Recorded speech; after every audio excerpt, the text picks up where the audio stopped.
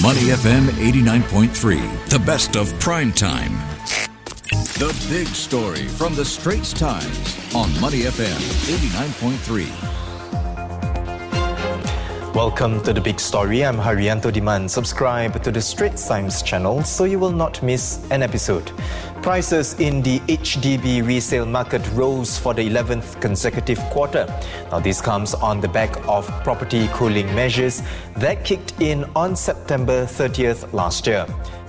But an increase of 2.3% in the last quarter of 2022.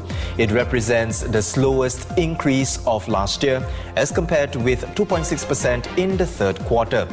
Resale prices for the whole of 2022 grew by 10.4%, lower than the 12.7% rise in 2021.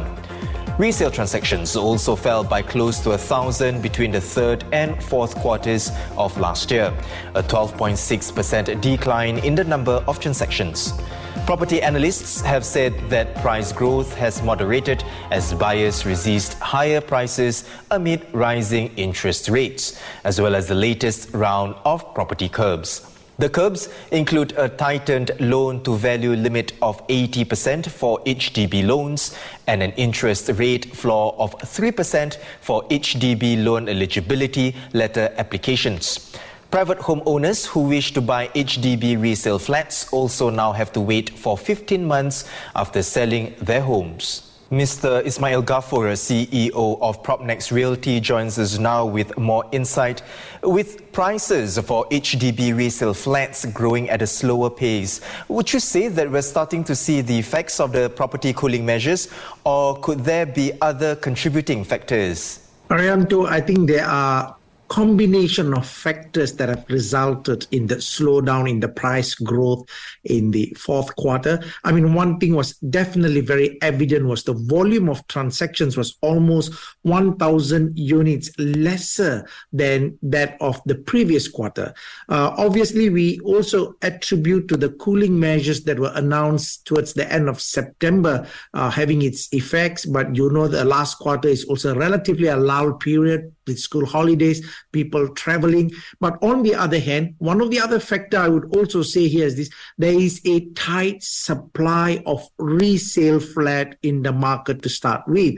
So a couple of things, as I've really highlighted, is the cooling measures, the lull moments, and the tight supply have attributed to lower volume of sales. In fact, if you look at it, the whole year of 2022, the volume of sales in the resale market was exactly 10% lower. In 2021, we had 31,017 units were transacted, while last year it numbers only 27,896 units overall was transacted. So therefore, I think in a way it is a good news. A little bit of a slowdown, a moderation in the prices means people who are really looking at resale flats need not to be too overly be worried about running away prices.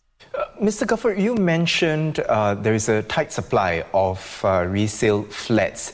So will that affect prices in terms of, can we expect prices to continue to grow at a slower pace in 2023? Because on one hand is that. On the other hand, supply-wise, HDB did say it will launch up to 23,000 BTO flats this year. Taking into account all that, how would you say the prices would be moving forward? Yeah, I think one of the thing here is this: the public housing has been resilient for the last 4 years. We have witnessed continuous growth since 2019, 2021 and 22.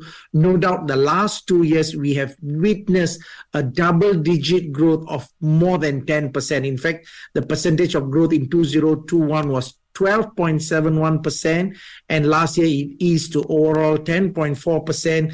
And it is our prediction that in year 2023, which is this year, we are still expecting the public housing market to move up positively, but at a much lower pace at 6 to 8%. The key question here is this: why is the market is still going up? Because when we look at the alternative housing options, looking at the private property, the new launches and the resale private property market, the prices have moved a fair bit upwards due to the higher construction costs and all other things and the higher land bid prices. That's why the public housing market has been resilient, and we are expecting this year to have another positive growth of 6 to 8%.